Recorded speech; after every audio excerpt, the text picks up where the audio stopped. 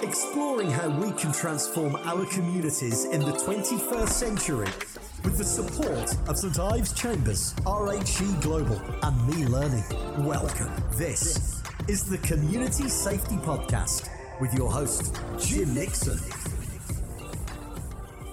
Today, the Community Safety Podcast has a special episode where we ask the question, can criminals reform? Can they spend the majority of their adult life in prison and then one day decide that they need to change and they can break away from a life of crime? My guest fits that profile. He spent the majority of his adult life in prison, but he's now making some amazing progress. Take a listen to a snippet of today's episode. Stood in a £20,000 car that then gets sold for scrap or gets used in another robbery or whatever. So you kind of patted on the back even more. You're climbing that ladder like most people climb the ladder in society. Just because it's the criminal element, you still got ladders, you still got a hierarchy. There's still the same things going on in each kind of separate worlds. It's just that they're in separate worlds. The processes are still the same. It's now time for the Community Safety Podcast. Welcome to the Community Safety Podcast. I'm your host, Jim Nixon, and I've been involved in community safety for over 25 years. This podcast will explore how we can transform communities in the 21st century. I'm delighted that today's guest is David Breakspear. David was only 10 years old when he was first arrested. Within a few years, he was excluded from education and took his first steps towards prison. David spent a large proportion of his life in prison. In 2015, he decided he'd had enough of prison and a life that always led him to return. A complete change of attitude, David has turned his life around. He attributes his success to the education he received in prison after he took every educational opportunity available to him. David is now doing some brilliant work around prison reform and also involved in transforming communities across the UK. David, thank you so much for being a guest on today's podcast. Thank you, Jim. It's my pleasure. Yeah, I know we've been sort of chatting for a number of months now around various bits and pieces, so it's just brilliant to finally get you on, and we're going to ask you a few questions today, and I'm sure the audience will absolutely love this one. So I wanted to kick it off really about your early life, really your sort of growing up years, because I think it's really important that we sort of get some insight into people's backgrounds in their early years. So could you give us a bit of background? I grew up in the southeast of England, in Kent, a place called Thanet, Ramsgate, Margate, Broadstairs. I was the youngest of six. I was born in 1969. I've got two brothers, three sisters, and apart from growing up in a large family and kind of, especially being the youngest and all that brings with it, I don't really have any unhappiness, if that makes sense, from the family home. I was always being picked on by my brothers and sisters. I was lucky if my mum and dad got my name right the first time round because they had five other ones to choose from. I make jokes that we shared everything. I even shared my brothers and sisters' clothes to some point. Fortunately, my brothers more than my sisters. So my home life was one that was, I suppose, quite happy. I always look back to my childhood at home, and it's always with a smile on my face. What happened in respect of the sexual abuse that took place when I was quite young, I was only 8, that happened away from the home.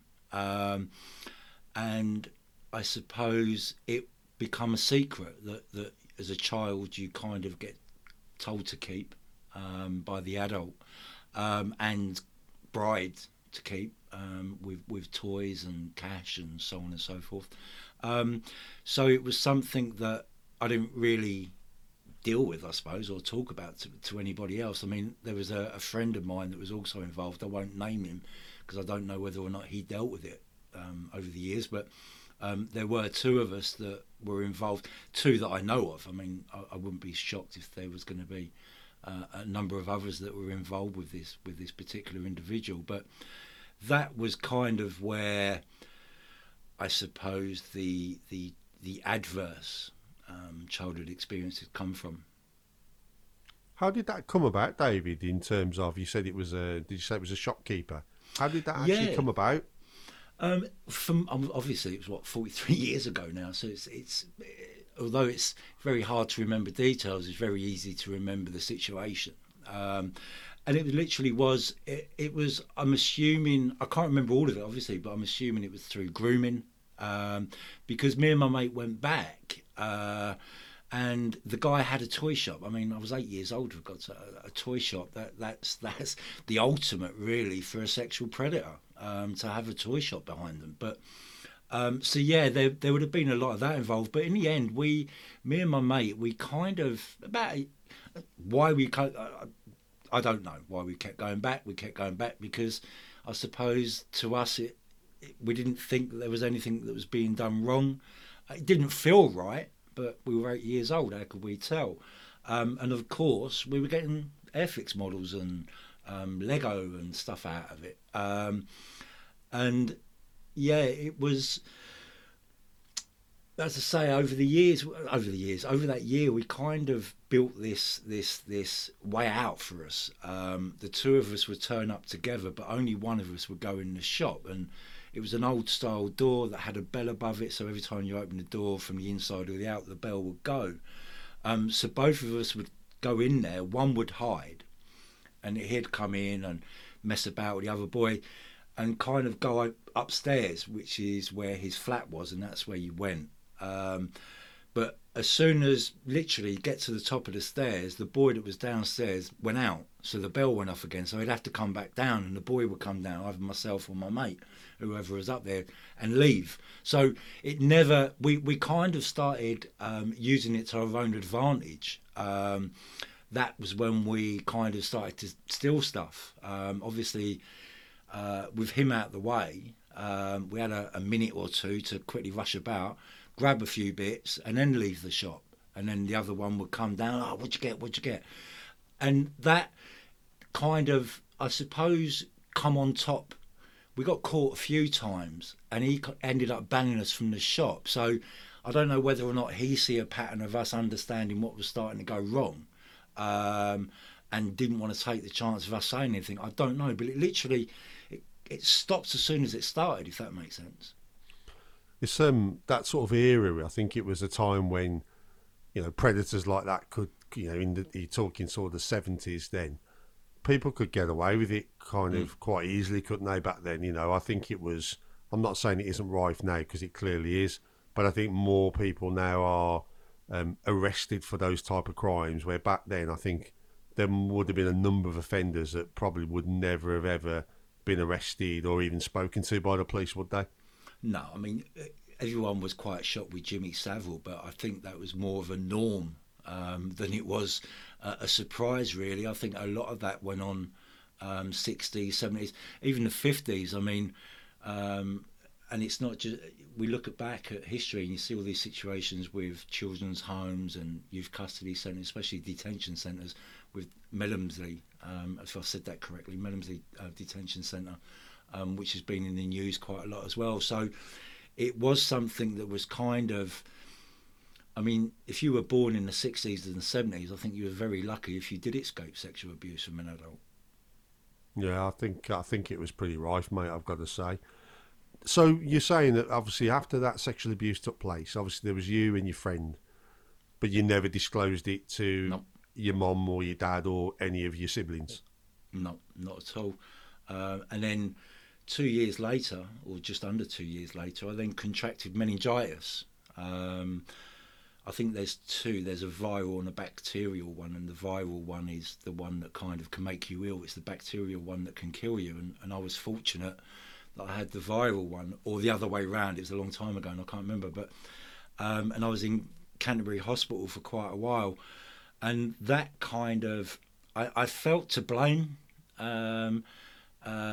not so much for not saying anything to anybody, because I still didn't say anything. I mean, I don't know. It's what I was going through at the time, Jim, when I was 8, 9 and 10 is easy for me to answer now, but wasn't so easy for me to answer then. So I can, whether I'm right or wrong now when I look back and kind of say what it is that I say in respect of what I thought to what I was actually thinking at the time. I mean, two different things entirely. But I do remember a lot of kind of being lost, panic attacks, anxiety attacks. My bedroom was at the back, my parents' bedroom, and my brothers and who was at home at the time. I think 2 sisters and a brother were at home at the time, and I used to, in between there was this like landing, and I used to sit on the landing and be out of breath all the time and have panic attacks at 2, 3 o'clock in the morning. And 10, 11, 12, 13 years old, I'd get in my mum and dad's bed, obviously wake them up and they'd tell me to sod off. But it was, and I always found with a lot of siblings, obviously I had a lot of places to go and a lot of places to stay, but I was never comfortable away from home. I could never settle away from home. I'd spend one night somewhere and whatever sibling would have to take me home again because I'd be too distressed and too upset. Yeah, that makes total sense, to be honest with you. Absolute total sense that, it's kind of made you even more vulnerable. Even though you were young at the time, it's made you even more vulnerable and in need of that kind of that home feel, I suppose. Yeah, I mean, I knew I didn't. I mean, at the end of the day, I was staying with my brothers and sisters. So, and I love my brothers and sisters. I mean, as much I was a pain in the arse. Don't get me wrong, but as much as they picked on me, which it's family, isn't it? It's what happens. So I love my brothers and sisters. So it was very strange why I wouldn't want to stay there. I mean, I even struggle with that now when I look back and think, why was I like that? Why? And I was a shitbag as well when I was in their houses. I used to. For one of my sisters, I used to babysit, and I was always going through stuff. I was always looking through cupboards, and I remember one year I found a Christmas present. Obviously, it was close to Christmas that they had got me. I think it was Bad by Michael Jackson. I think it was that album, one of those albums. And I don't know why. I don't know why I'd done those things. Probably attention, wanting to get caught, because I got caught quite often. I got caught more often than not, I suppose, with things like that at home. But again, why I done them, I don't know. I really don't know. Why I couldn't stay with my brothers and sisters, it was weird. Yeah, really weird. Yeah, I suppose it just affects people in different ways, David. I think, some people can talk about it. You just buried it, and I think that was your way of dealing with it. Yeah. I mean, I can only agree with that, Jim, unless we can really go back. Having said, I mean, obviously we'll come to it later on, but I was able to deal with it later on in life with speaking to somebody. And as I say, I'm sure we'll come back to that part because it was many, many years later. So, but yeah, it was kind of, I mean, I was struggling I remember struggling for an identity, whether or not that was being the youngest of 6. Of course, that's going to have a part to play in it under normal circumstances, but then you throw in everything else into the mix.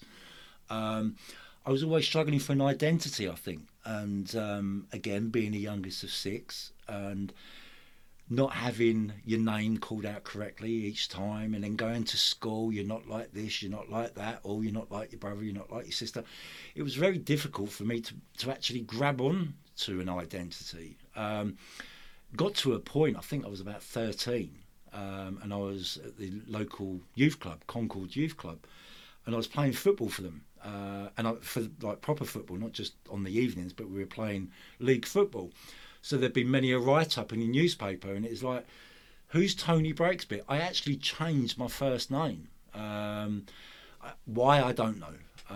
But yeah, it's like, who's this Tony Breakspear that you're playing football with? Well, that's me. Why aren't you just? I like the name Tony. It was weird. It's kind of weird as well because I kept my surname and changed my first name. So who knows? Who knows what that kind of what drew that out. Leading on from that, I was just interested to see, after the sexual abuse, how that then affected your school life and your education?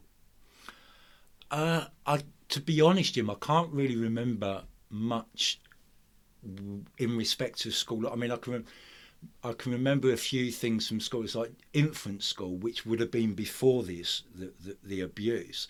I was still a little shitbag, but then I think that was more to do with the fact that I had 3 sisters and 2 brothers go to a school before me, so the school had a kind of pigeonholed idea of what I was going to be like, and I wasn't like that. So I don't know whether or not they tried to form me into one of my brothers or one of my sisters, and I fought against that, or I was just a little shitbag. I mean, it's not as if I was still naughty before the sexual abuse. I mean, I was still doing not bad things, but I can remember sort of setting fire to things in the park and stuff like that as a kid.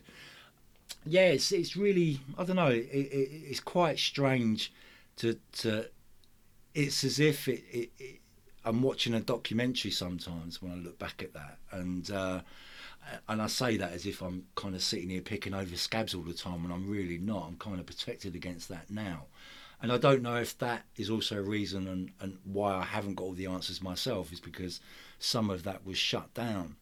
But it really wasn't until after the meningitis, I suppose, that's where the real badness started to happen with school, and then it was in my last year of junior school, and I didn't really finish that properly. And the secondary school that I went to was one of the worst schools in the area. It was always finishing, since league tables weren't around when I was at school, but since the league tables were introduced, it was always finishing in the top 3, if not the top 1 worst school in the country. There was the teacher college. They used to cry when they were told that they were going to be sent to our school. I mean, that's how bad it was. And I'm not making up. There's a book online. I should try and recall the name of it, where the guy actually writes about the area, because the school was in the middle of a council estate, Newton Council Estate in Ramsgate, and it was quite I don't want to say rough area, because it weren't rough, if that makes sense. But then that might have been because I was from round there. Do you know what I mean? Other people from outside may have looked at it and gone, "Christ, that's rough," but it didn't feel rough. It felt comfortable. It felt like a pair of slippers. So after a few months, I suppose, of secondary school and getting my feet under the table, that was where the real bad behaviour started, and when it really started to kick in. I was going to ask you a question, just taking it back a little bit. When we introduced you today, obviously I mentioned that, you know, you committed your first criminal offence at about 10 years of age. What was for you, and I know it's a while back, David, but what was your motivation, what was your motivation for that at the time? Do you know what, Jim? I really don't know. However, having said that, whether it's coincidence or not, I can't answer now. I was arrested for a criminal damage. I'd smashed the window. Coincidentally, the window was the toy shop was in a row of shops. It was about the 4th shop in.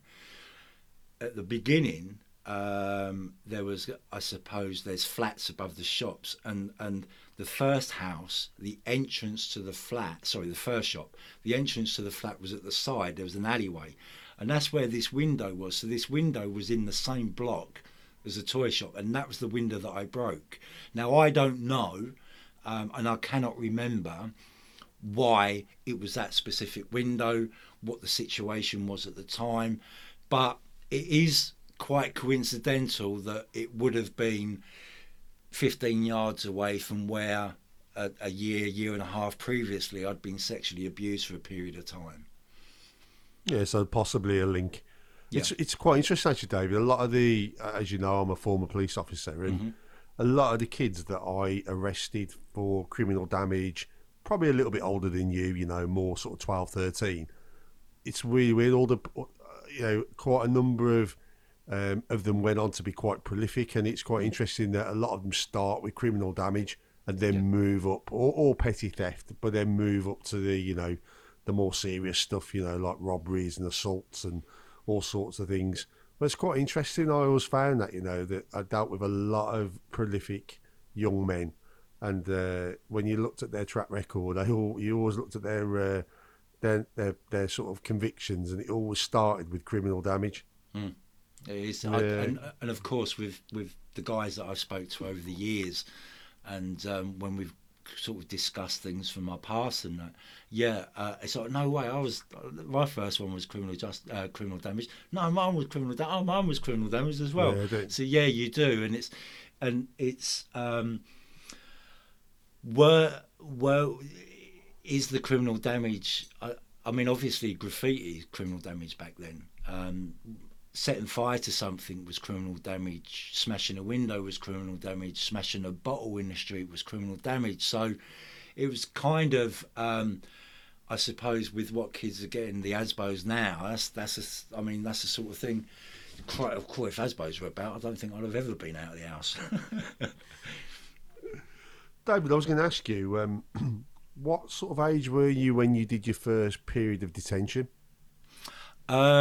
Well, I was put into the care of the local authority, Children's Home Glebelands in Harrietsham in Maidstone, Kent, when I was 15, or just turned 15.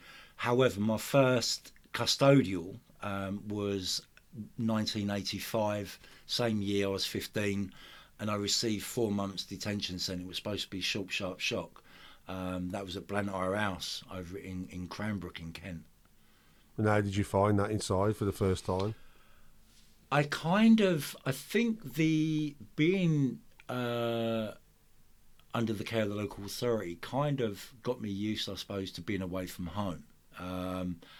But that's it. That was the only thing. Because believe you me, the rest that followed was nowhere near the same or anything you could train for. It was horrible. I shit myself. Not literally, but nearly. I did cry myself to sleep guaranteed for the first night. I can remember the first day and first night as if it was yesterday. Kind of what followed after that didn't. Yeah, it's in my memory sort of bank, but it isn't as vivid as what that first day was. Where the car was parked, where we were stood, who drove me to the detention centre, the weather, everything about that day just sticks in my mind because it had such an impact on me. I'm not going to say it was brutal, but then I'm not going to say it was calm either. It was kind of, it was an in-between, but they beasted you. The whole point of short, sharp shock was to break you down, get rid of your attitude and rebuild a new one. It didn't work, obviously, that's why it didn't last long. But after about 3 weeks it was, you go up for a regrade after 2 weeks, I think. You start off as a grade 2, you have a grade 1, which is, I suppose, today's equivalent is basic, standard and enhanced. And that's what it was.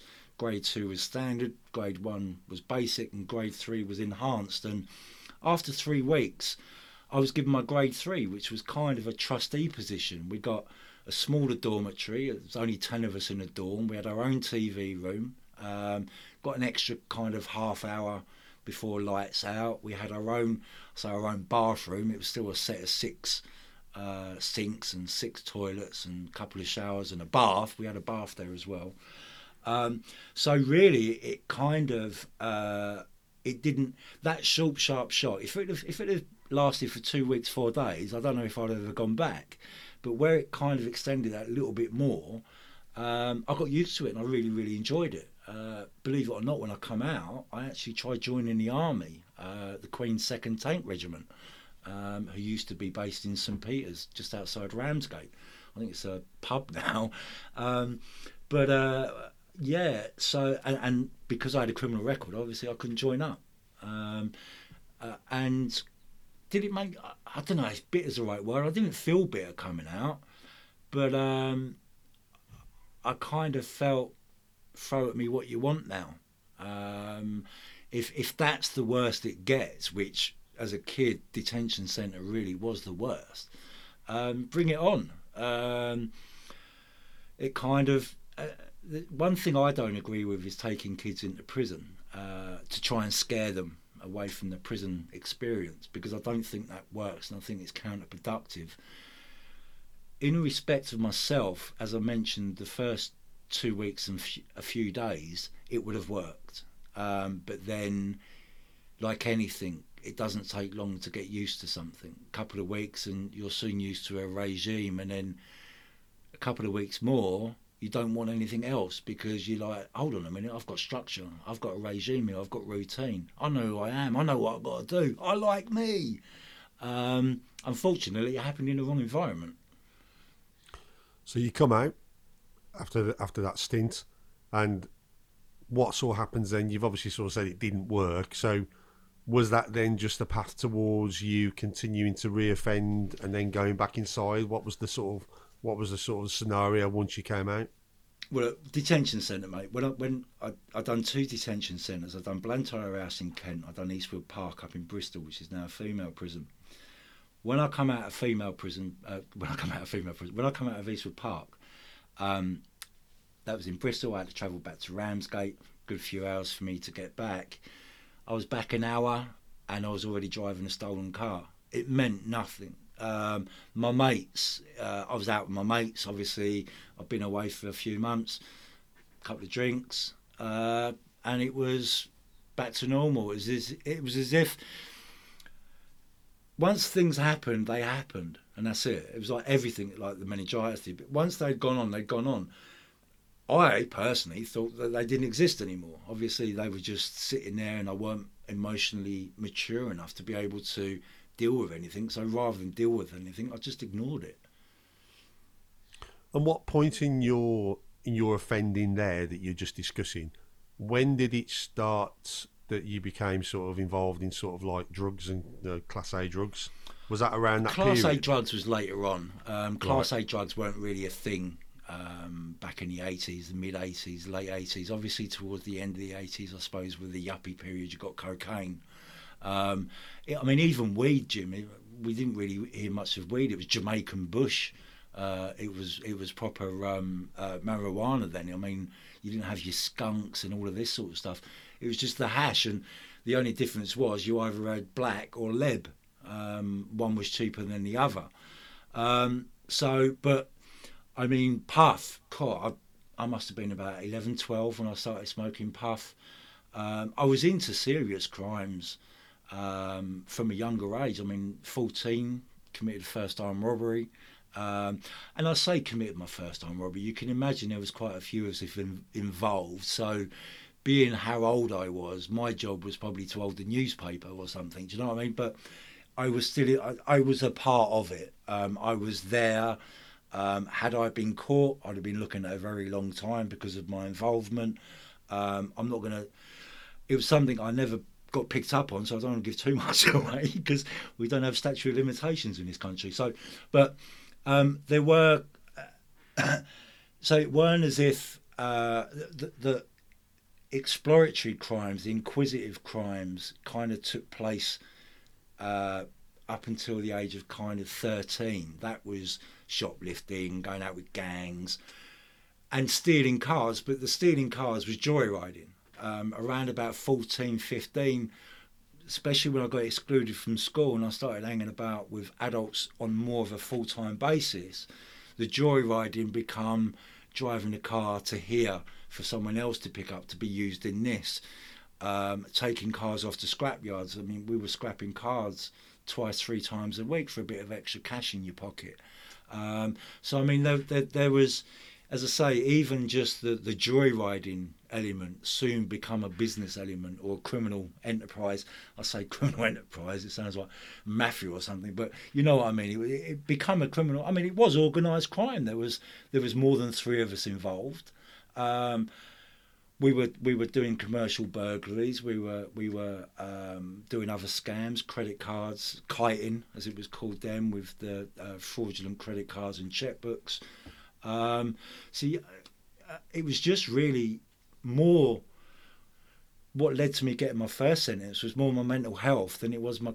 Yes, it was criminal activity that got me put away, obviously, but it was my mental health side. It was violence. It was I'd beat up a youth club worker with a rounder's bat. I didn't do too much damage, and that's why I only got 2 months. But and then I got 2 months consecutive for stealing cars, I had a load of TICs taken in considerations. So it was there. Do you know what I mean? If someone with the skills and the knowledge and experience that we have now, and the way people are talking about things these days, had we had that then, someone would have gone, my God, this not a serial killer, but a full-on criminal, if that makes sense. Yeah. How did you view the police back then? Hated them. But then it was a them and us. It was cat and mouse. Kind of mice are scared of cats, but they don't know why. I mean, how does a mouse know what a cat is unless it's gone to school and been taught? You know what I mean? So really, it was just that them and us. It was you were the enemy. The same way as bouncers stop you coming in nightclub. They were the enemy. The floor walkers in the amusement arcades, they were the enemy. The store detectives were the enemy. The truancy officers were the enemy. Teachers, to some degree, were the enemy. So it really was a them and us. So it wasn't so much the authoritarian side of it as it was the them and us side. Yeah, I get it. I mean, I always sort of had quite a good relationship with a lot of the people that I arrested. But you did come across the odd one or two. That didn't matter how sort of how much you tried. You know, they literally would absolutely hate you. And there's actually a funny story. The one day I went into this guy's house and he absolutely hated me with a passion. And as I walked in, his 2 kids were playing Call of Duty. And they were basically there with the guns going, killing Nixon, and they absolutely hated me with a passion. And I'll always remember that. Yeah, it brings back some interesting memories. Don't worry, there was a few that I could have, I would have done that about having Call of Duty back then, I can tell you. Yeah. On a serious note, how do you think your offending and all the stuff you were getting involved in sort of affected your family? I know you've obviously said that you were sort of put into care, but you know, how do you think it affected them? You know, when it all started to sort of blow up. Well, the care was more to do with the courts and the police. It was, as I say, I didn't have ASBOs, and they just literally had enough of me, Jim.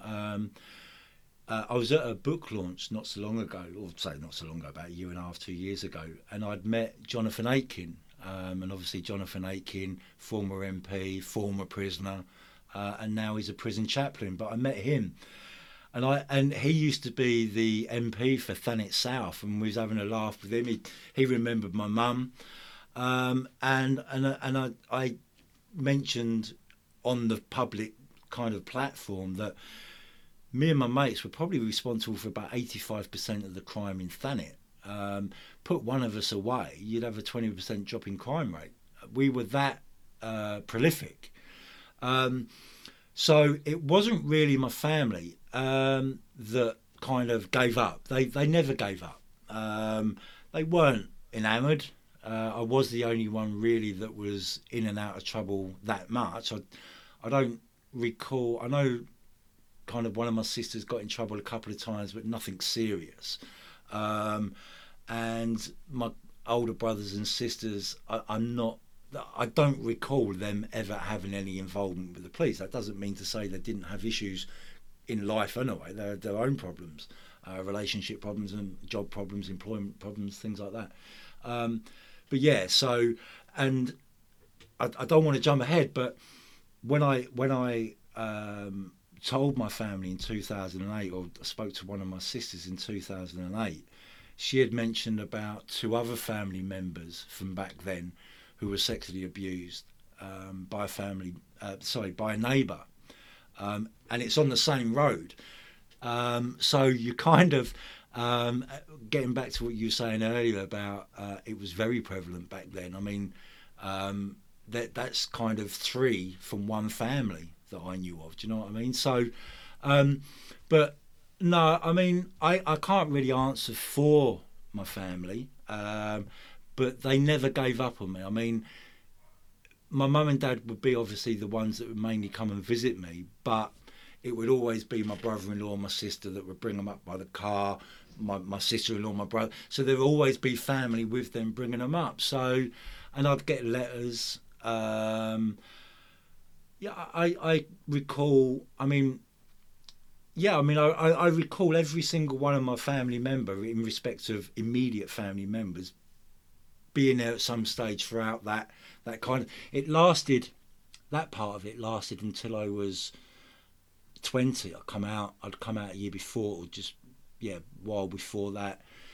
Long sentence. Wanted to calm down. Wanted to chill out. I'd had enough of life. Not life, but I'd had enough of in and out of jail. Had enough of crime, and I loved. I loved my mum dearly. Absolutely dearly loved my mum, and I wanted to prove to my mum that I could be a normal child. So I settled down, mortgage, marriage, all of that sort of stuff. But then 3 weeks, the year I got married, 1990, I got married in the April. The September was my 21st, and then 3 weeks after my 21st, my mum died aged 59 of a heart attack. And that really did set me back again, because 59, now, I may have had blinkers on to what else was going on in the family with my brothers and sisters, but as far as I was concerned, I had put my mum in that early grave. My dad was a gambler years before that. My dad, and there were other things that were going on. We had to second mortgage the house apparently because he owed out so much money. Stuff that I didn't know about, and it's like stuff that was coming out after my mum died, because I was feeling really, I suppose, sorry for myself that I'd lost my mum, and I wasted some years. But and then that really was the catalyst again for me, just to go off the rails again, in and out of employment and crime and prison and courts and police stations for the next 20 years, really. 24 years after that, from 21, what was I in 2015? 46. So 25 years, quarter of a century, to kind of calm down, really. So when you look at it, really, if you analyse it, you've got two major traumatic issues, haven't you? Incidents in your life. You have the 8-year-old boy that's sexually abused, and then you have, an early 20s, still young lad, and you lose your mom, in tragic circumstances. So I think, would you say that those, massive factors that kind of led you on that sort of life of sort of destruction, almost self-destruction, wasn't it, really? To be honest, Jim, I just think it was a stay of execution for me personally.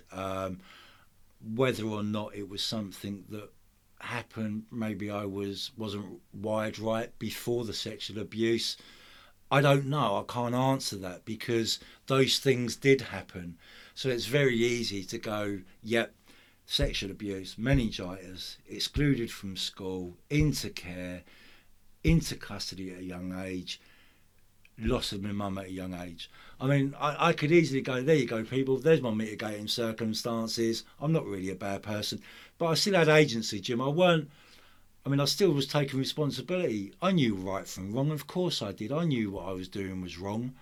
But what people don't understand is, and going back to that, I had a great family, but I was still disconnected. They didn't want their little brother around them. And I was searching for an identity. I did everything else that had been going on at that age. So when I was excluded from school, and I started getting involved with people, although I was involved with people older than me before I was excluded from school, it became more of a daily thing.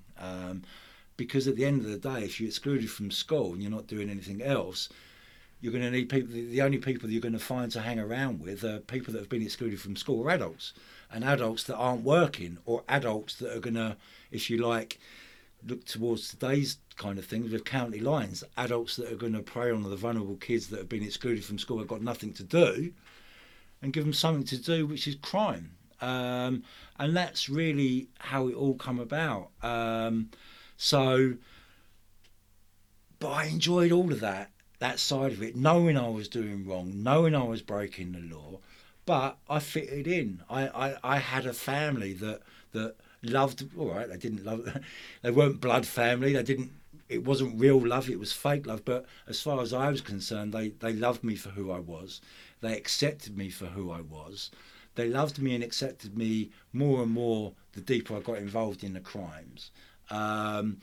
There's one thing to smashing a window, and there's another thing with driving off with a £20,000 car.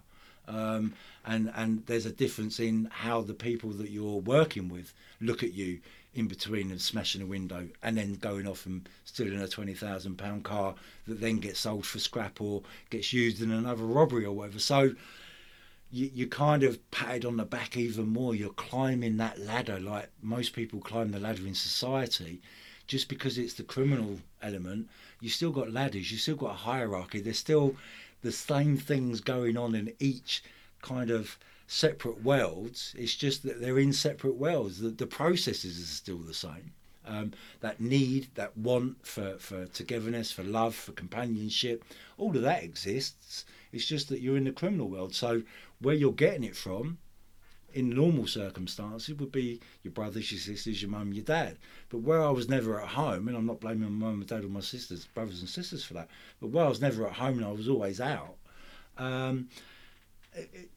that was where my family were. My family were in the parks. My family were in the recreation centres. My family were in the back of the stolen car that I was driving down the motorway. They were never at weddings and things like that. Who are these people? I don't know these people. I was always playing up. I'd always embarrass my family. When I look back and it's like, and I think it was more to do with attention seeking than anything else. Like, hold on a minute, why am I not getting what I want from you guys? I'm getting it out here. Why can't, so, and I think, again, I don't know, but looking back, I think that's why I played up as much as I did. Yeah, it's like that. Like you say, it's that sense of belonging, isn't it? Everybody wants a sense of belonging. Everybody wants to be loved. I don't care what anybody says. Everybody wants to be patted on the back and to be brought into that fold, don't they? Whether it's your immediate family or whether it's, like you say, your criminal family. That's just Stockholm syndrome. Human.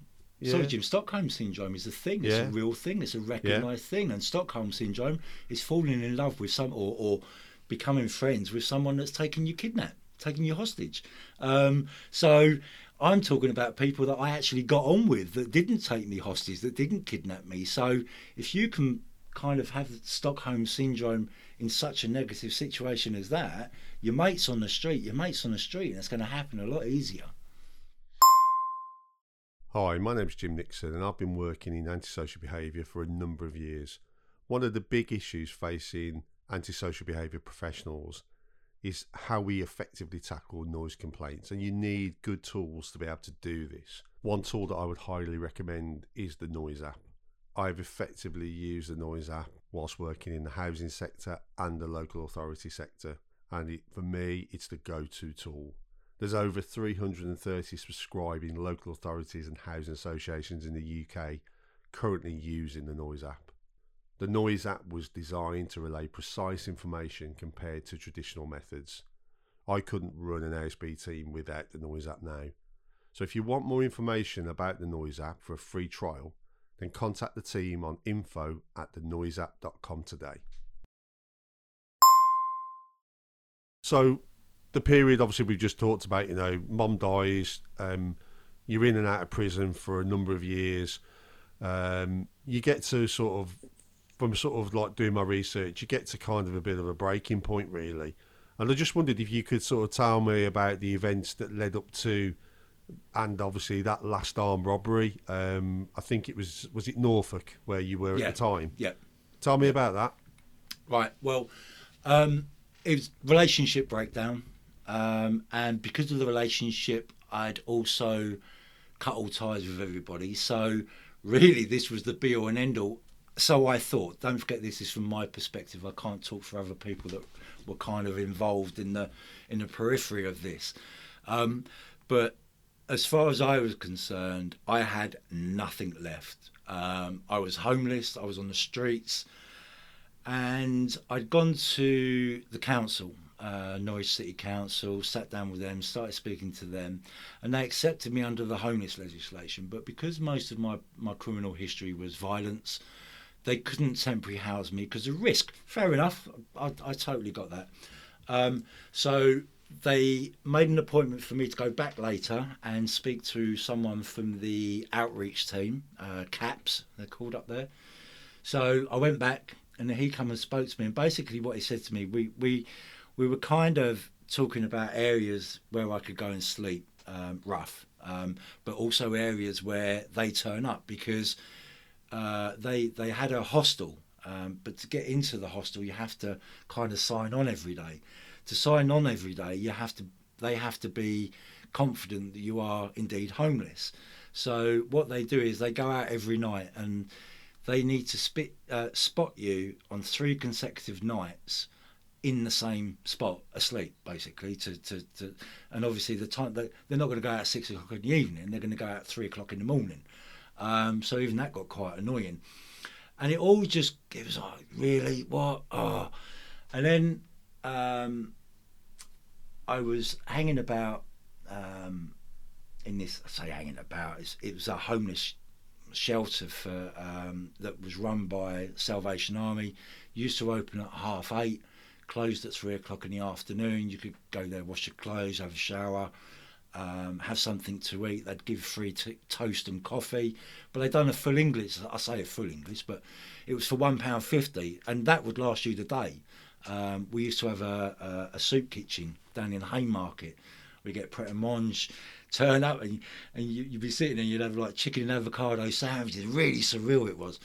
And then I got talking to this girl, helped her out of a benefit. She had mentioned to me about her brother, what her brother was up to and that. So I ended up meeting up with her brother, and he was a drug dealer up in Norwich. I was already on drugs at that time.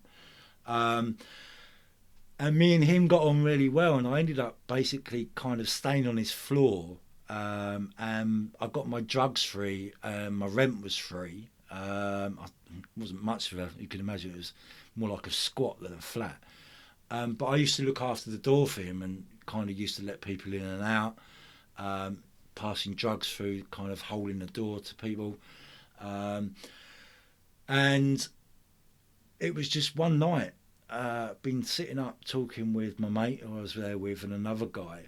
And this other guy was the best friend, small world, he was the best friend of a guy that I'd recently done Bird with and was really good mates with. Dean, his name was. He's dead now, God rest his soul. He died of an overdose. But he was best mates with his son. So immediately there was that connection. Dean had gone by now. He'd taken his own life at that stage. So there was, of course, quite a deep and meaningful conversation. We were talking about prison. And it really did. It was like, why am I out here doing what I should be in now? I should be in now. I could be in there. I wouldn't have none of these worries, and I'd be in there in prison, sorting myself out. And the guy that I was talking to, getting early hours, it was around about 4:30, 5, I think, run out gear. He had started to get ill. We had no money, and it just. I'd love to say it's the light bulb moment. Don't forget, I was out my nut. I hadn't been asleep for days, probably been drinking as well. And what else? Cocktail of drugs. And I just thought, I know what I need to do. I need to get him money. And it all kind of, it all worked out that this is what I needed to do. I'm going to go and rob that shop. I've done a little bit of a recce first, come back, and I got changed. And they said, what are you up to? Nah, and they thought I was joking. Come back, I dropped some money on the table, and they've looked at me and gone, what? And then I went into the bedroom, got dressed, and went back out again. So I wanted to get caught. Again, please don't think I was being rational here at all. But it seemed rational at the time. And it all worked out, Jim. I got myself back into prison. I've seen this happen so many times, David. You know, I totally understand where you're coming from there.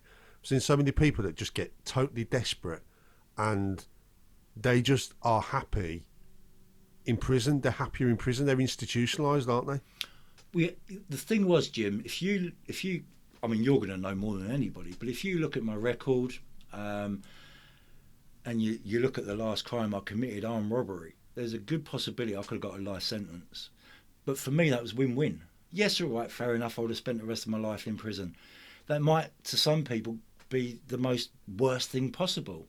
But not from my perspective, it wasn't. That would have been one of the best things possible. However, I was fortunate that I was able to utilise prison in the way that I wanted to utilise it. And I was able to change that attitude.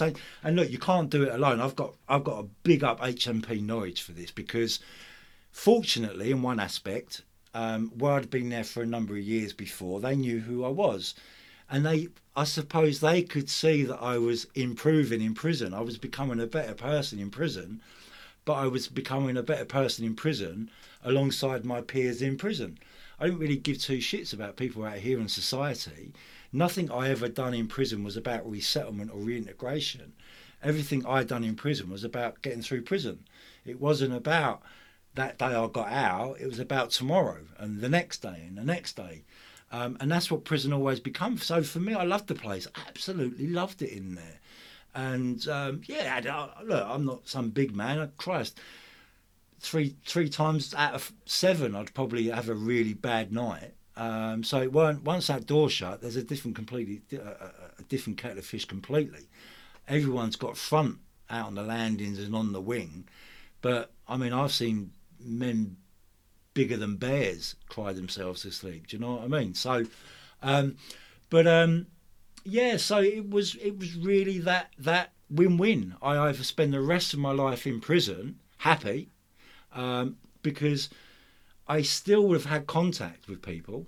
I still would have seen people, and I'd still be doing exactly what it is that I'm doing now, which is pushing for prison reform. Just that I would have been doing it from inside rather than from outside. So, really, it was I had nothing to lose whatsoever, and I had nothing to lose. I was at my rock bottom. I had nothing. I had nobody.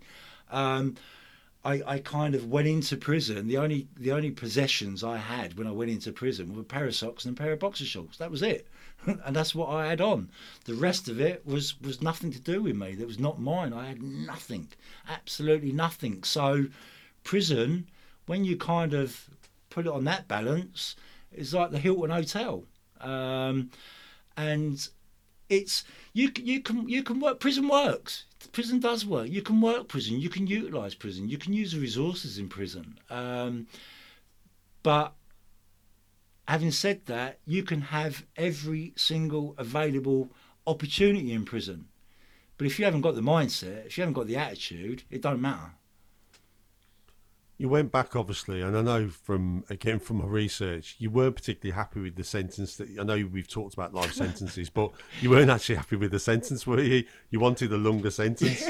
Well, he gave me the sentence I want. I kind of played the game too well. I don't ask me how I'd worked it out and where I come to that, but it was a point that I'd agreed with myself that I needed 5 years.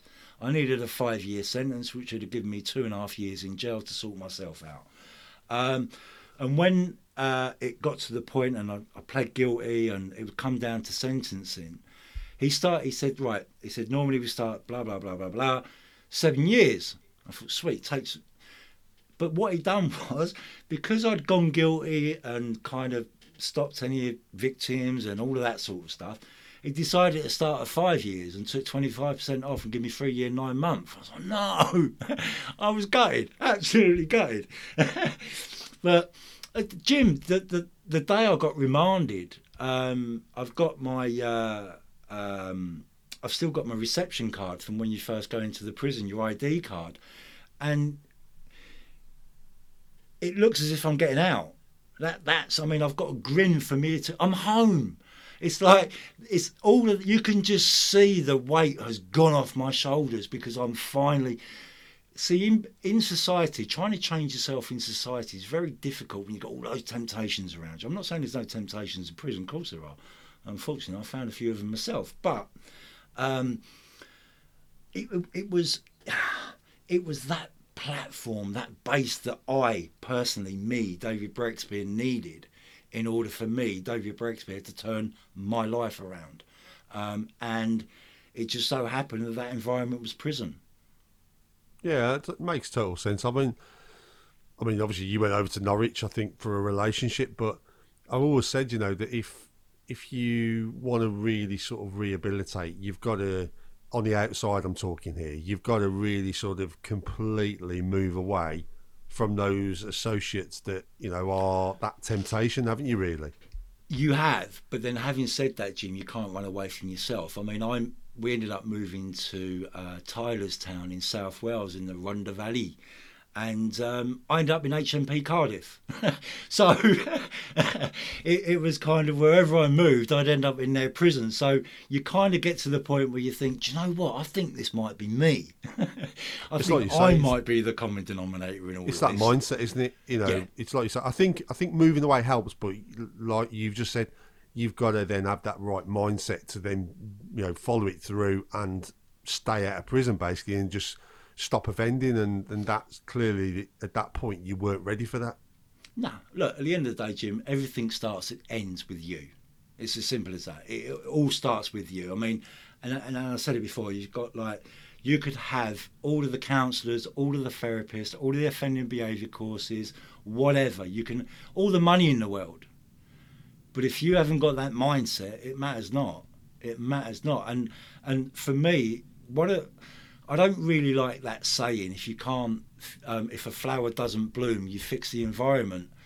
Really? I mean, I've seen guys in £2 million mansions with heroin addictions, and yet I've seen a heroin addict with absolutely nothing turn his life around in prison.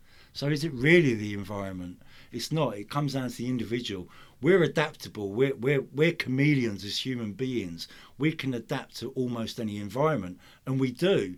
That's why you've got the different climates in the UK. You've gone from minus 50 to plus 40, and people are living everywhere within those temperatures. So if you can kind of relate that to life itself, it's the same thing. So, yeah. It's funny you say that, because a lot of the drug addicts that I dealt with, and I was involved in the drug world, enforcement for quite a number of years. And I used to get sort of the sub stories, I'm going to do it for my kids, I'm going to do it. And I used to say to people, you know what, if you're going to change, you've got to do it for yourself first. You've got to do it for yourself. You've got to change that mindset. And the ones that did do that, like yourself, they came through it and they reformed. But you have really got to do it for yourself. You can't do it for anybody else, can you? No, you can't. And on the flip side of that, Jim, if you kind of think about the Samaritans, that blackmail to stop you from committing suicide. It's like, oh, don't forget your kids. You haven't thought about your kids. What about your wife? But when you get to that situation, you kind of have, and you think you're better off without everybody. And so on the flip side of that's the same kind of thing. So you go back into prison after the armed robbery.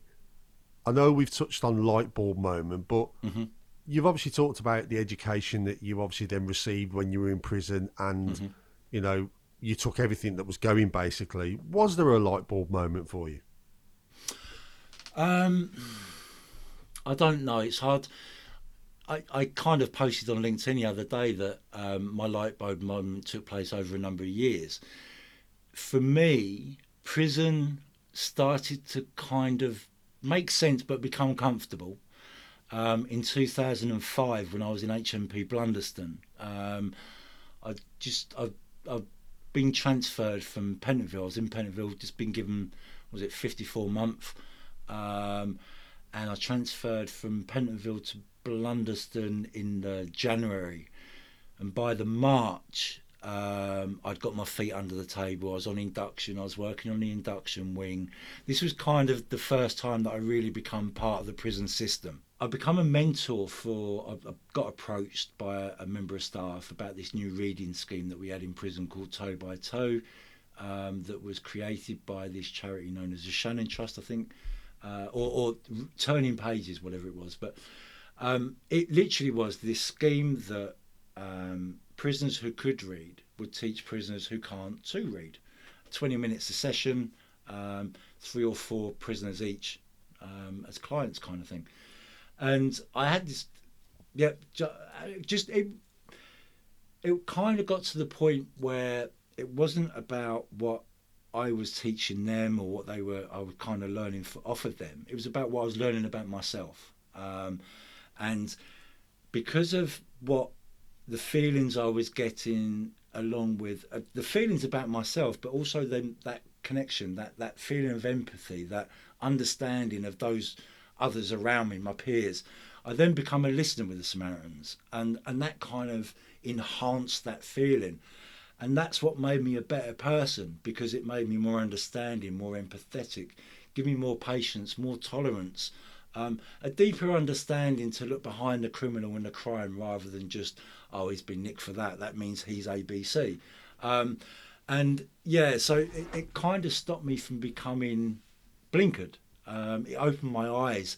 But again, it opened my eyes in the wrong environment, in the way that I got that connection, that want, that love, that togetherness in the criminal world. I found all that out in the prison world. So where I become the best I'd ever been, where I was a good person, where I was a person with more compassion, was in prison. And I didn't know how to do that out here. Life out here isn't the same as it is in prison. I couldn't become a toe-by-toe mentor, or so I thought at that point, obviously. I couldn't become a toe-by-toe mentor. I couldn't go and get a mentoring job with working with a pupil referral unit. I can't do none of what I'm doing here. So as soon as I come out of prison, I become worse again, because I lost all of that. I lost everything that gave me purpose. And that's what it comes round to, Jim. It was all about, say, about this light bulb moment. It's all about, hold on a minute, I've got all the answers here. And it kind of, I suppose, a drugged up light bulb moment was that night just before I'd done the armed robbery. But it was all of that kind of from 2005 on. From 2004 to 2013 to 2012, I think 2013, I was hardly ever out, Jim. I was hardly ever out.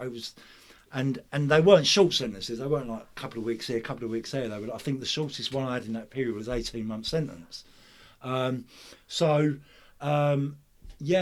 was just that collection of experiences and my peers' experiences and maturity and everything really just all coming together to produce where we are now. So when you came out of prison, obviously you'd done a lot of education, you'd obviously done this work with other prisoners. You just obviously mentioned then when you came out you had a bit of a wobble. How long did it take you to kind of stabilise and realise, I'm not going back? To be honest, I don't think... I don't want to ever go back. However, I know that one mistake and I'm back. I haven't got a second chance anymore. I haven't had a second chance for a long time. So I need to adjust my behaviour with that in mind as well. So I think we spoke about it when I went to the shop when this lockdown first happened, and I nearly got into a row. But I walked away. I just told myself, this isn't worth it. And I walked away. And that was huge for me, because that enabled me to understand that, and I suppose really, I haven't been wrapped up in cotton wool when I was under my prison licence or in supported accommodation and that, but I had a protective ring around me, if that makes sense. So really, this was when I was living with Kelly. So I was on my own. I didn't have that immediate support network around me. Yes, of course I had Kelly, but that kind of side of it, that nasty side of me, if you like, that evil side, the violent side, but it never come to the fore. So I've got to be very conscious of the fact that I knew I weren't going back as soon as I got out of the probation hostels. After 11 weeks, once I broke the back, because I've never made that before, I've never got through that. There was all these milestones so the first one for me was to get through the Bell hostels. I'd been to Bell hostels before on a few occasions, and I ended up being recalled because I couldn't handle them, and I wanted to finish my sentence off so that I could come out free with no restrictions and no licence. So that for me, which was bank holiday in August. It was bank holiday Monday. I won't ever forget that, because the manager of the House of Genesis, the supported accommodation where I went, come in on the bank holiday just so I could move in on the bank holiday rather than wait until the Tuesday. I love her for that. I still do. Donna, love you, Donna. But yeah, she come in on that bank holiday. But that was it. I mean, I'm not going to say things have been easy since, but that was when I knew I wasn't going back. I had broken the back and I was ready to get on. Unfortunately, I got stuck in a supported accommodation for 20 months and that didn't really help with the mental health, but I got through it. And no doubt Kelly's obviously been a massive impact. You know, your partner Kelly's been a massive impact on this as well, in terms of, I think, helping to stabilise you as well, hasn't it? Huge, yeah, huge. I mean, it's as if this baton has been passed. It all started off with a lady by the name of Deborah Stewart, who was my education manager in Norwich. And I know I can mention her name because she said before in the past, I'm always talking about her anyway. She really, I mean, she was a massive, she believed in me. I'd become quite creative this time around in prison, and she believed in me and pushed me. And then future projects with Laura Bloomfield. She was my support network when I come out. Without Laura, I don't think I would have got through probation. I don't think I would have got through my first 6 weeks out. I mean, I ended up getting a director's warning on my last night in an approved premises in Luton, and it was because Laura was on the other end of a phone, and I knew she was on the other end of a phone, that I didn't get recalled, because she kept me going for that. Even though she was in Norwich and I was in Luton, she really did keep me going. And when I come back to Norwich after those 6 weeks, I was passed on from Laura to Grace, who was still at Future, and then Grace kind of took me on, I suppose, until I got to the supported accommodation. It's all women. It's, for some reason, there's a lot of women that work in the criminal justice system. And then it was Donna, and now it's kind of Kelly.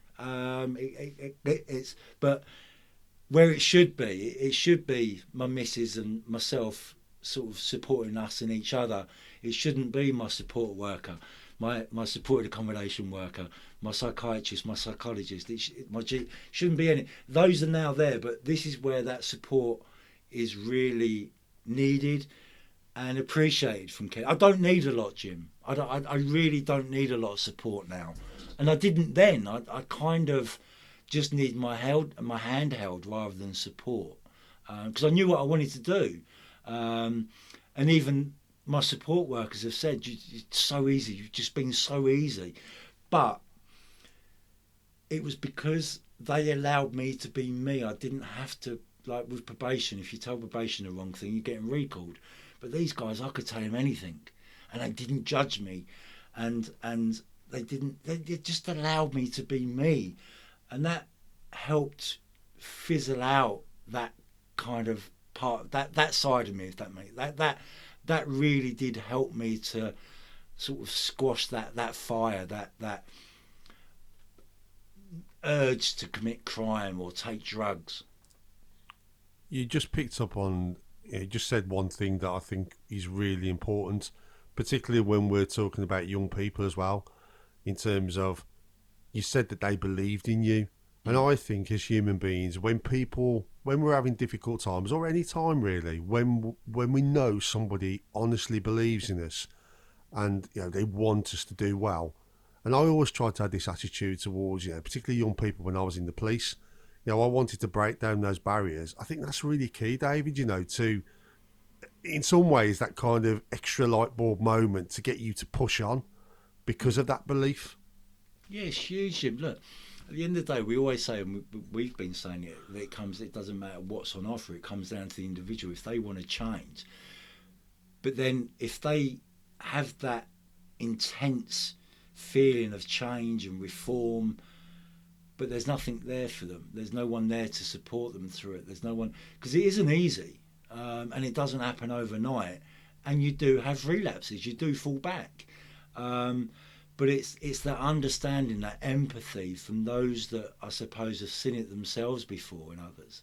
But when you get that belief in you, when you get that support, especially when you've been told shit most of your life, or you're not like this, you're not like that, or you're being naughty or bad, and people say, yeah, that's just like you. When you got, I find it very difficult to still accept praise. People, oh, you're so inspirational. All right, thanks. And yet I share what I do quite a lot, especially with my inner circle. As you know, Jim, I share a lot with you, because that's all I need. I just need like you or Kelly or someone else. Oh, I love what you're doing here, mate. I love what you're doing. Keep going. And that just, I can't explain it. I can't explain it. And especially when it's just negative self-talk and negative talk that you've been getting most of your life. Yeah. It's really easy to believe in yourself when others believe in you. And that's something that especially when you're coming out of the criminal justice system and you want to change your life around, you really do need that, because as I say, there's a lot of stigma, there's a lot of discrimination still attached. You find that you're having to justify and defend and explain yourself a lot, rather than kind of promote your message or promote your voice that you've got. So that belief is huge. Absolutely, it's very difficult for me to believe in myself if I haven't got others believing in me, and that is what keeps you going.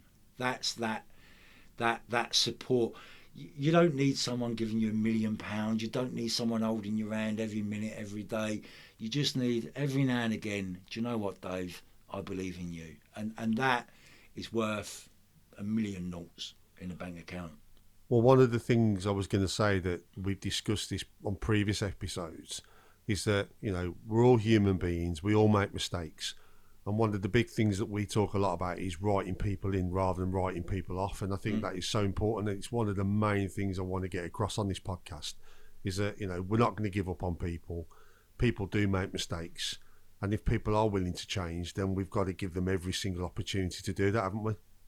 Yeah, exactly. It's like reducing reoffending, and all the talk about reducing reoffending. It's always going to stay a dream until we start meeting needs. Let's forget reducing reoffending. Let's forget about protecting the public. And I don't mean to say forget about protecting the public, but let's look about meeting the needs of the individual.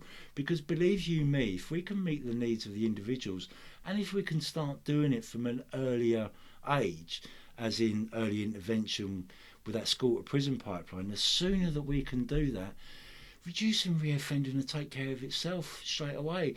And not only will it take care of itself, it would also take care of offending, because we're dealing with the issues before they become issues. Yeah, I think me and you have talked about this privately, and we've said if we can get that right, you're not going to have a prison population, or certainly not the levels that we're seeing today in 21st century Britain. We've got to spend the money at that early intervention stage, rather than spending the millions or billions of pounds that we're spending now to keep people in prison and to deal with all the reoffending. To me, it's a no-brainer, but I think we've just got to get over an awful lot of barriers before we get to that point. But for me, and I know you feel the same, that's the right way to go. Yeah, exactly. If you look at the prison population now, let's just say, for argument's sake, round the figure off, there's 70,000 adult males in prison right now. That's a potential 70,000 fathers in prison right now. Even with one child each, there's 70,000 children with a 6 times more likely chance of following their father into prison or mother than a child from the normal population, whatever you want to call it, where they live crime-free, whatever. And that's just that, Jim. That's just having a parent in prison. Forget everything else. That's just by having a parent in prison. So, if you've got 5 children, do you know how many grandfathers, fathers, son, and grandson? I've seen too many sets in one prison at one time. I'm not saying I've seen like hundreds, but 5 or 6 that the granddad, the dad, the son have been in jail. That's not right, Jim. That's not right. And And that's because of that intergenerational thing. And that's something very much that we need to break. And the place to break that is, of course, the school to prison pipeline. Yeah, I couldn't agree with you more. And we'll just keep pushing on, David, and I know we've got a number of people that we're working with at the moment that are very like-minded. So, we'll start with a success of one and then we'll build on it. I think you've done an amazing journey, and to get where you are now is just incredible. So I wanted to move on really to the present day, really, and just touch on the great work that you're doing presently. If you could just tell the audience about what you're up to. I'm linked with an incredible organisation called Revolving Doors Agency. Revolving Doors Agency have been around now for just over 20 years, I believe it is.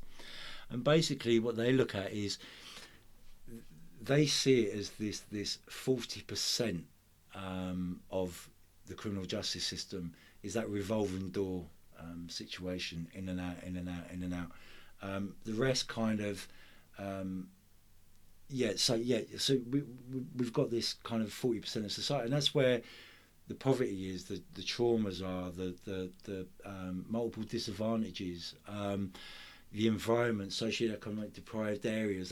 This is what Revolving Doors, if you like, the forgotten voices, the lost souls. This is who Revolving Doors looks after, and they do it based on lived experience. We work with academics, practitioners, policy makers, decision makers, funders. We're working with all of these, like the NHS, Ministry of Justice, National Probation Service, to impart lived experience in the decision-making process, so that they're not just making decisions and policies based on facts and figures. They're making these decisions and policies based on case studies, but case studies that are face-to-face case studies. I mean, we had an event this morning called The Knot, and it was a launch of this collection of essays that were written by academics and practitioners. They basically were given, okay, well, you go and write off about this. They went and wrote off, and then they come back to the focus groups and they spoke to us with lived experience. Well, why you said that? Why have you said that? You need to put it that way. So it was academic practitioners, the policy makers, and all of that, and lived experience. Not just learning from lived experience, but lived experience learning from them as well. We're all learning from each other, and that's the way forward, Jim. It's only by together. The one thing I keep saying is about that, it takes a village to raise a child. I mean, if we can obviously widen that and include all of these organisations in that as well. There's no one solution to fixing the problems with multiple disadvantages. And therefore, if we want everything to be right for everybody, it's going to take everybody to be involved in that. We need as many voices as possible from as many backgrounds and as many platforms all coming together, because that's where we're going to find the solutions. I haven't got all the solutions. I've got the experiences and I've got some ideas. You haven't got all the solutions, Jim, but you're coming from it from the police side of things. You've got psychologists, psychiatrists, they haven't got all the answers. You've got the prison officers, you've got the prison governors, they haven't got all the answers. The Ministry of Justice, the government, they haven't got all the answers. But between us, we will. We'll find the right way between us, and that's where that collaboration side of things comes in. So the stuff that I've been doing with Revolving Doors, it's been absolutely incredible. We've got the liaison diversion service with the National Health Service, where now they're sitting in police stations and courts, and they're diverting people early. They're signposting people to get their needs met early and in the community. You've now got the Reconnect project, which is literally what it is. It's about reconnecting people that have disengaged from health services. And part of the issue there is coming out of jail. When you come out of jail, you fall through the gap. Reconnect's there to put that bridge. There's bridges being built between the criminal justice system and society, so that gap doesn't exist anymore, so that people can transition easily from a shit life into a normal life, with all of these agencies that are involved that are providing that safety net. And that's what Revolving Doors are doing. But then I'm also doing stuff with the University of Manchester, part of the Patient Safety Research Group. We're also looking at stuff in respect to mental health within prisons, working with guys within prisons directly. I work directly with guys in prison. Been doing like I love it.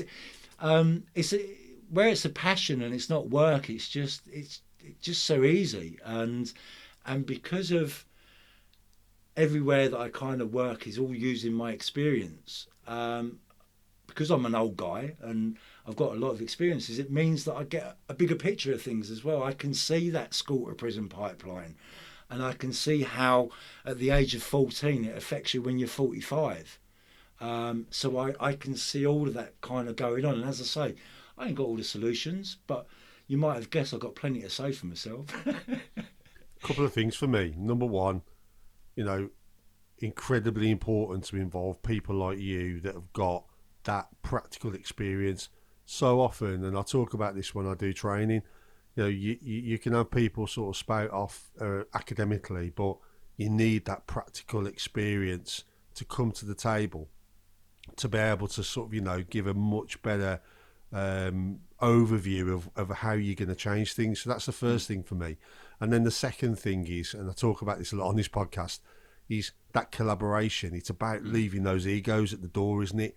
It's about everybody kind of saying, you know what, I don't really care who gets the credit for this, because this is about real people and this is about changing lives. Yeah, it's not who's right, it's what's right.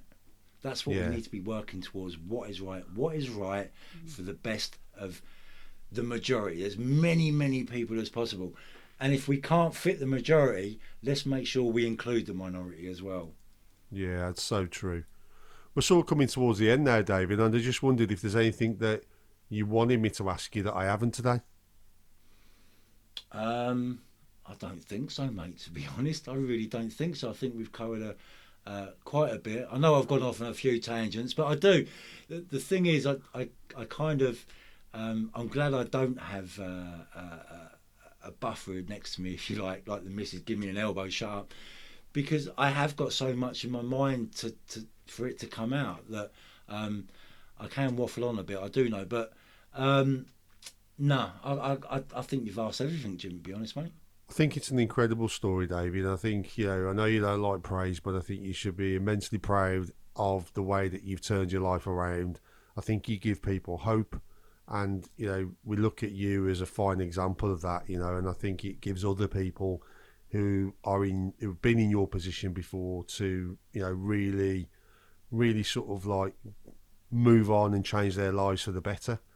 And the other thing I just wanted to point out to the audience was that through this journey, of me first obviously contacting you, and actually I think it was the other way, I think you contacted me. We've become very good friends, over online, and probably not many days that we don't kind of have a bit of contact with each other. So again, I just wanted to get across to the audience that no matter what our backgrounds are, you can become good friends with people. No one would normally put a police or an ex-police officer and an ex-criminal together as good friends. But I think our collaboration has a lot to offer. Would you not agree? Oh yeah, definitely, Jim. Yeah, I mean we are definitely both sides of the coin that have come together to for the good of all, and it isn't. I say it like that. It isn't for the good of all, really. I mean, our friendships blossomed organically because neither of us has got that ego. We allow each other to have a view. And I think you're a great mate. I just you have the support you. I don't think you realise how important you are to me, Jim. And because of your background, that makes it that even more special, because we shouldn't be mates. And again, that is that change is possible. If you and I can kind of put together, put aside our differences from our backgrounds, I don't think people quite understand how much hatred I had towards the police. If I can do that towards the police, then I'm sure people can take a little step back and look at people from a criminal justice background that have come from the criminal justice, if you like, because we're not all bad. Not really. Bad decisions, bad choices, but bad people? I don't think so. Unmet needs. Let's get these needs met. Let's make sure that we can remove these hurdles and obstacles for everybody in life. Let's kind of give everyone a fair chance in life. Let's remove these life chances, that huge life chances that there are, and that's what gives me hope, because I can become friends with a copper. No, I think it's incredible, mate, and I, certainly class you as a really good mate, and I'm excited for the future. In terms of what we can achieve with not just me and you, but the group of people that we're now working with to really make that difference. And as I say, work on the success rate of 1, and we'll move on from there. Yeah, of course. How can people reach out to you, David? Because I'm really keen for people to sort of keep on contact with you and maybe carrying on the conversation outside the podcast. Oh, God bless them after that waffle. Yeah, you can get me on. I'm on LinkedIn. And that's it, really. I only use LinkedIn, and I've got my own blog site that I blog from, journeywith4man.net. Yeah, that's that. I'm kind of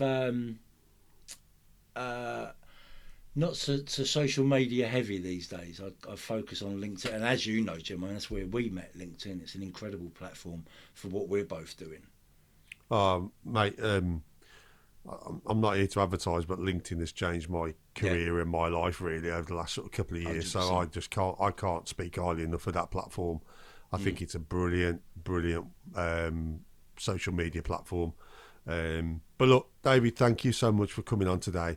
I've absolutely loved this interview. I think you've been so open, so honest, and you just really do give people hope for change. So thank you very much for coming on.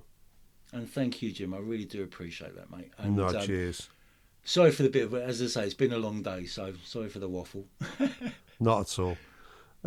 Thank you so much for listening to the podcast today. Please like, rate and subscribe to the Community Safety Podcast. We really do want you to get involved in our mission. Tell your friends, tell your colleagues. We will make a difference as we move forward. And we'll see you on the next episode.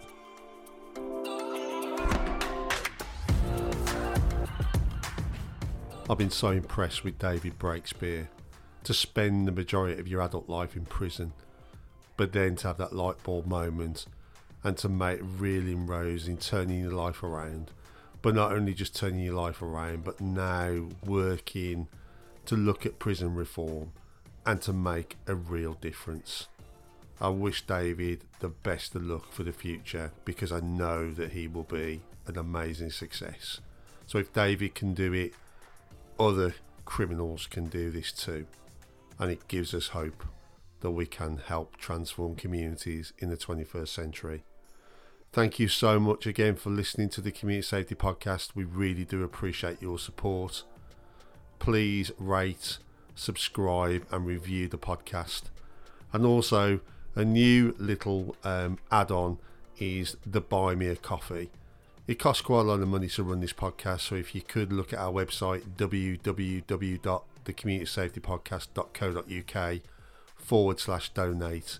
If you could afford a few pounds just to assist the podcast to keep going, we would really appreciate it. And we'll catch you on the next episode.